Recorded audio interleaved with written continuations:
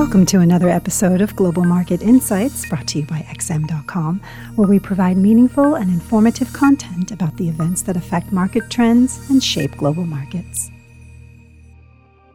It's Monday, July 31st. This is the Market Comment podcast at XM.com by Rafi Boyajian. I'm Christina Marujos. The market's conviction that the Fed's July rate hike was one and done got a boost on Friday after the central bank's favorite inflation metric fell more than expected, underscoring the view that price pressures no longer pose a major risk. The core PCE price index dropped from 4.6% to 4.1% year-on-year in July, the first substantial decline since December. Whilst the figure is twice the Fed's 2% target, it was the signal investors were waiting for that monetary policy is restrictive enough and that inflation should maintain its downward course in the coming months. The focus now is on Friday's all-important non-farm payrolls report amid some worries that the labor market may be heating up again after the stronger-than-expected jobless claims reading in the past few weeks. Bond markets remain unconvinced about the all-clear sign that equity markets are seeing.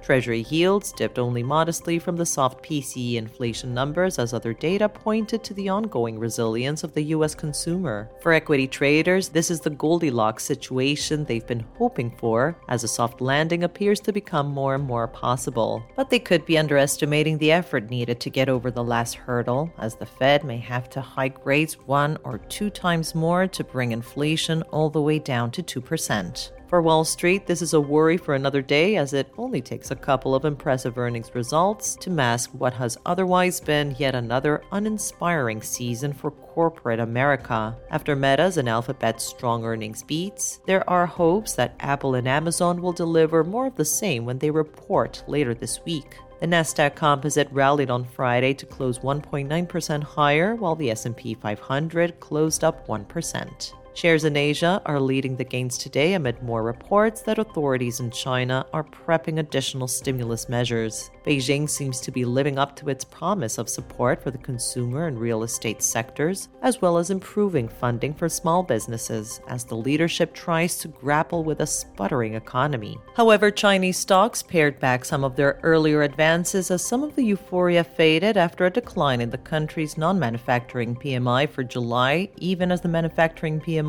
ticked up slightly. In the currency markets, the US dollar was broadly firmer, mainly on the back of the fresh sell-off in the Japanese yen. The euro remained mostly on the back foot following Thursday's European Central Bank decision when President Lagarde opened the door to a possible pause in September. Sterling was weaker too on Monday. It remains to be seen whether the Bank of England will be able to strike a hawkish enough tone on Thursday to reverse the pound's latest slide. Commodity-linked currencies bucked the trend, however, as the headlines about more stimulus in China lifted the Aussie, Kiwi, and Loonie. The Australian dollar is today's biggest gainer so far, but there is a risk of a pullback should the Reserve Bank of Australia keep rates unchanged when it announces its latest policy decision on Tuesday at 4:30 GMT. The yen, on the other hand, slid across the board after the Bank of Japan conducted an unscheduled bond buying operation to cap the surge in the 10-year JGB yield. Japan's 10-year yield has shot up to the highest in 9 years after the Bank of Japan shocked markets on Friday with a surprise tweak in its yield curve control policy. Although the upper yield cap has effectively been raised from 0.5 to 1%, the Bank of Japan is demonstrating investors that it is serious about maintaining the 0.5% level as a reference point, as well as to prevent sharp daily movements. The jump in the 10-year yield to above 0.6% has clearly struck a nerve at the Bank of Japan, with the yen suffering the consequences. The dollar was back the 142 level today, the highest in 3 weeks.